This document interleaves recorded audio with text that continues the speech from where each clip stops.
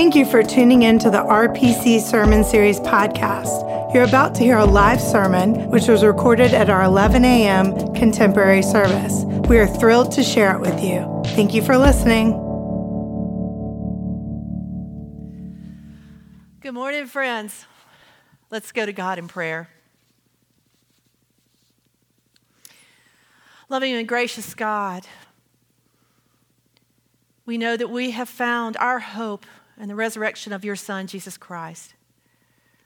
But may these words speak to our heart, guide us to help us to find us ways that we can see the resurrection each day.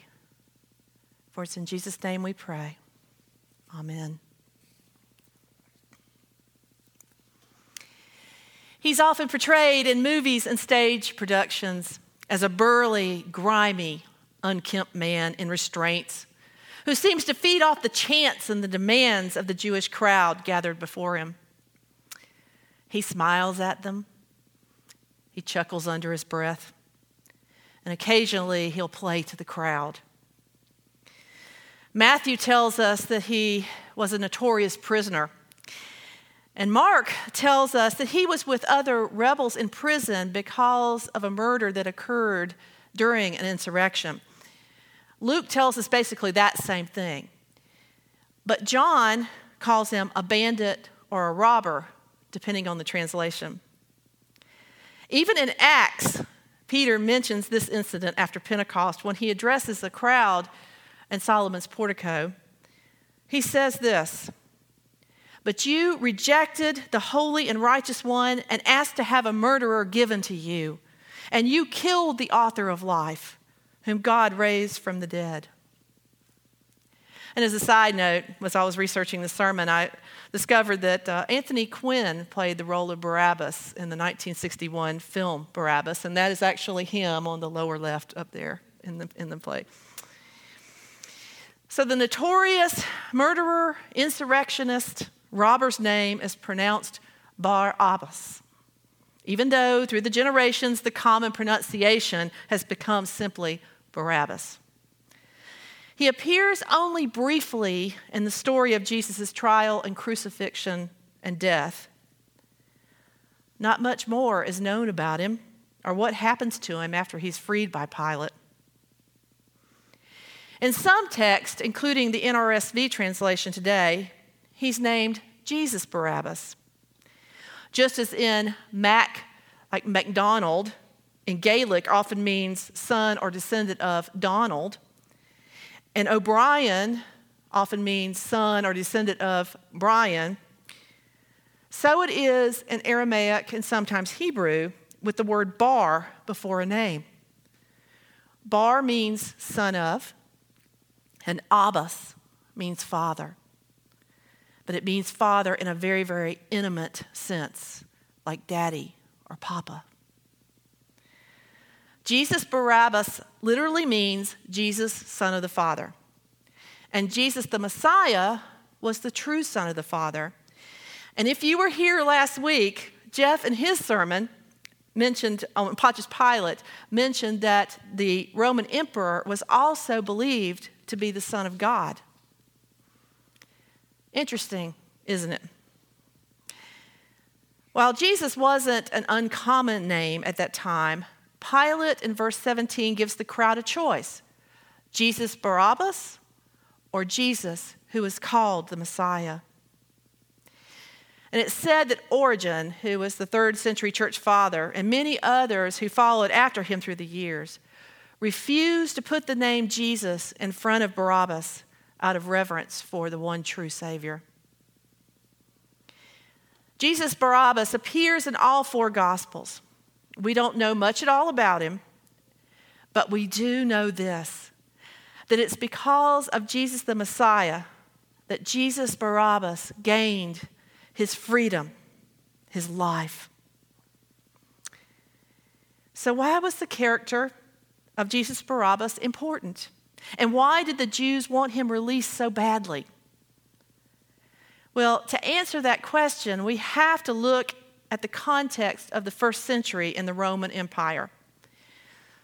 Jewish people under Roman rule at that time had few options when dealing with the oppressive rule of the Romans and Roman codified law. Under this law, the Jews had basically 4 options. The first one is that they could try to collaborate with the Roman authorities. The priestly class tried to do this, buddy up to them. The second way is that they could withdraw from society, like the Essenes did, go off somewhere and focus on purifying themselves and being apart from people. The third way they could choose was the way that many Pharisees chose, and that was to try to find a way to make Roman law and the Jewish people to make it more accessible to both. Now, the last option they had was particularly risky, and it involved trying to reestablish the golden age of King David and Solomon from 400 years earlier. To accomplish this, a violent revolution would have to take place. And this is more of the way of the zealots, or zealots, some people call them. Some scholars think that Barabbas may have been a part of this group of zealot insurrectionists, where a murder occurred during an insurrection at some point. He may have even been quite popular among the Jews for his attempts to revolt against the Roman Empire. Zealots wanted to change their current status, which was being under Roman rule, by bringing back the old rule and the old way of life. That was the golden age to them. And one way to do this was to stage insurrections and riots. And if you dared to commit a crime against the Roman Empire, as an insurrection would have been, you were bound for one of the most painful, gruesome, and drawn-out forms of capital punishment available: death by crucifixion. With crucifixion, you eventually suffocated to death, as you could no longer lift your chest to breathe air to fill your lungs after hanging on a cross for hours and hours, sometimes days. So once Jesus the Messiah was assigned Barabbas' sentence and punishment, he took the place of Barabbas on the cross, and he suffered in agony for it. The whole scene in our passage today is one of Pilate trying so very hard to pass the buck. He knows that Jesus is innocent. The Jews know that should Jesus the Messiah continue to stick around, that an uprising will begin among the Jews because Jesus claimed to be the Son of God. Blasphemy. And Pilate certainly didn't want an uprising to happen. So for the Jews, Jesus had to go. The Jews were expecting a mighty warrior to be their Messiah. Jesus the Messiah was anything but that. He was gentle. He was sinless. He carried on pretty level-headed conversations with Pilate, even while knowing the horror that was going to await him. He simply did not fit what the Jews expected of him. Revolutionary things that the Jewish leaders found disturbing. His teachings urged followers to tolerate the unclean, which went against Jewish purity laws, to help the poor, to love their neighbors as themselves no matter what. His teachings looked forward, not backward, to the good old days like the zealot mindset. His revolutionary teachings looked forward to establishing God's kingdom on this earth. Jesus Barabbas was a threat to the empire because he might incite more revolutions, which might bring more murders if he were let go. Jesus the Messiah was a political threat to the Roman Empire and the established Jewish order. He was trouble in their eyes. The interesting thing, though, about this was that Jesus' teachings promoted anything but violence, anything but insurrections. To the Jewish leaders, he was not a warrior, but he was stirring up trouble in their eyes. And since the Jews could not kill him themselves under Roman law, they used a known loophole so they could get the Romans to kill him for them. This loophole was a custom during Passover where Pilate would forgive one prisoner of his crime and sentence. This helped keep the peace in the province that Pilate governed. We don't know if it was part of Roman law to do that or if it was just something Pilate did to keep the peace. Pilate seriously thought that the Jewish crowd would want Jesus the Messiah released because he hadn't killed anybody. Nobody would want that rebel rouser and murderer Barabbas released. As it turned out, the one person who walked this earth who did not need forgiveness turned out to be the one that the crowd could not forgive. The man who needed no forgiveness took the place of the man Barabbas who needed forgiveness and who, at least in our scripture, never asked for forgiveness. Barabbas just played the crowd. He soaked it all up as they chanted his name, that they wanted him released, and Jesus the Messiah crucified. And then Pilate washes his hands in front of the crowd and he says, "I am innocent of this man's blood. See to it yourselves." And the last thing that's recorded in our scripture that is said by the crowd, the last thing that rings so true to us today as we walk this Lenten journey together is this: His blood be on us and our children.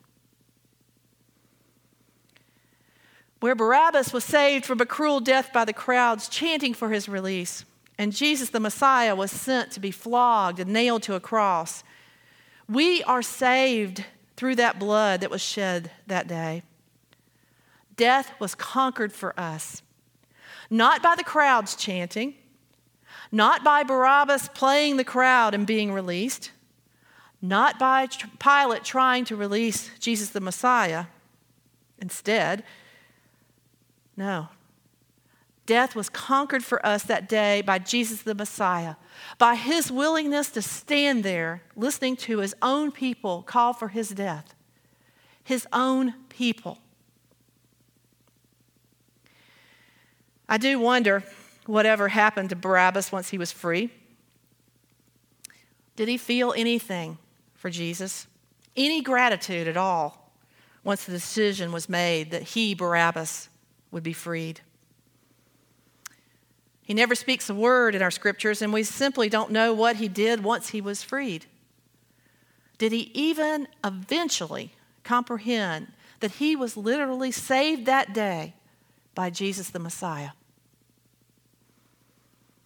We will never know what he thought and felt. But movies, plays, and artists over the years have provided their interpretations of this scene and what Barabbas may have been feeling. There's a piece of artwork, a terracotta relief, I believe it's up here, that was created in the late 1870s titled The Release of Barabbas. It's by an artist named George Tenworth. In the relief, Pilate is standing in the middle and he's washing his hands of the choice that the Jews want. To Pilate's left is Jesus, hands bound, being led away to be flogged and crucified. He seems solemn, but he seems dignified in his solemnness. But Barabbas is depicted as stepping forward, almost as if he is stepping out of the relief. He seems happy. There seems to be a smile on his face, and his hands are outstretched like this, as if he's accepting congratulations from the soldiers around him. Under Jesus is the inscription written, "The Good Shepherd." Under Barabbas are the words written, "The World's Choice." How often does humanity turn against those whose message is one that's against the norm? Jesus' message was against the norm. For him, it was not all about purity and law. It was about loving God, about loving neighbor as yourself, serving the unclean, the impure. And I think about people throughout our history who have met their demise while preaching or teaching a message that some simply found unacceptable. I think of Martin Luther King Jr. and his message of freedom and tolerance and peace and love. His life was abruptly ended by an assassin. The German pastor and theologian Dietrich Bonhoeffer, seeking justice for Jewish people by taking a stand against Nazi dictatorship, by opposing the genocidal persecution of the Jews. His life was taken by the Nazis. Mahatma Gandhi, whose message was one of tolerance and peace, who worked at building interfaith relationships, was killed by an assassin as he walked to his prayer meeting. Their messages were against the norm for some people, and those people took their lives. How would we have responded if we were in the crowd that day before Pilate? We know the full story now. We know that Christ died on the cross for us, all of us. But if we were back in that time, would we be in that crowd chanting for Jesus to die and shouting for the release of Barabbas? Or would we simply want to wash our hands of the whole ordeal like Pilate did? The hymn, Ah, Holy Jesus, that our sanctuary choir sang last week and that we sang in the traditional service today, ask us to ponder this. These words are, Ah, holy Jesus, how hast thou offended, that we to judge thee have in hate pretended? By foes derided, by thine own rejected, O most afflicted. Who was the guilty? Who brought this upon thee? Alas, my treason, Jesus, hath undone thee. 'Twas I, Lord Jesus, I it was denied thee. I crucified thee. I also think of another hymn that asks us a question about this. Were you there when they crucified my Lord? Were you there when they crucified my Lord? Oh,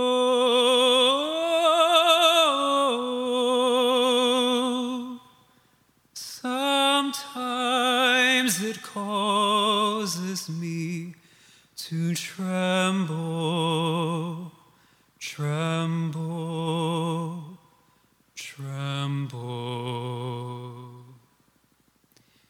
Were you there when they crucified my Lord?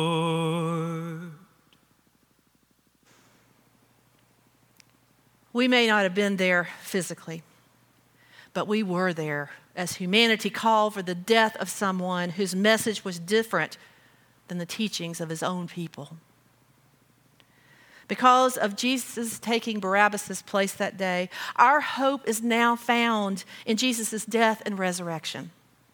We find that hope each and every day of our lives. Hope of the resurrection is found in being freely forgiven and in turn being able to forgive others.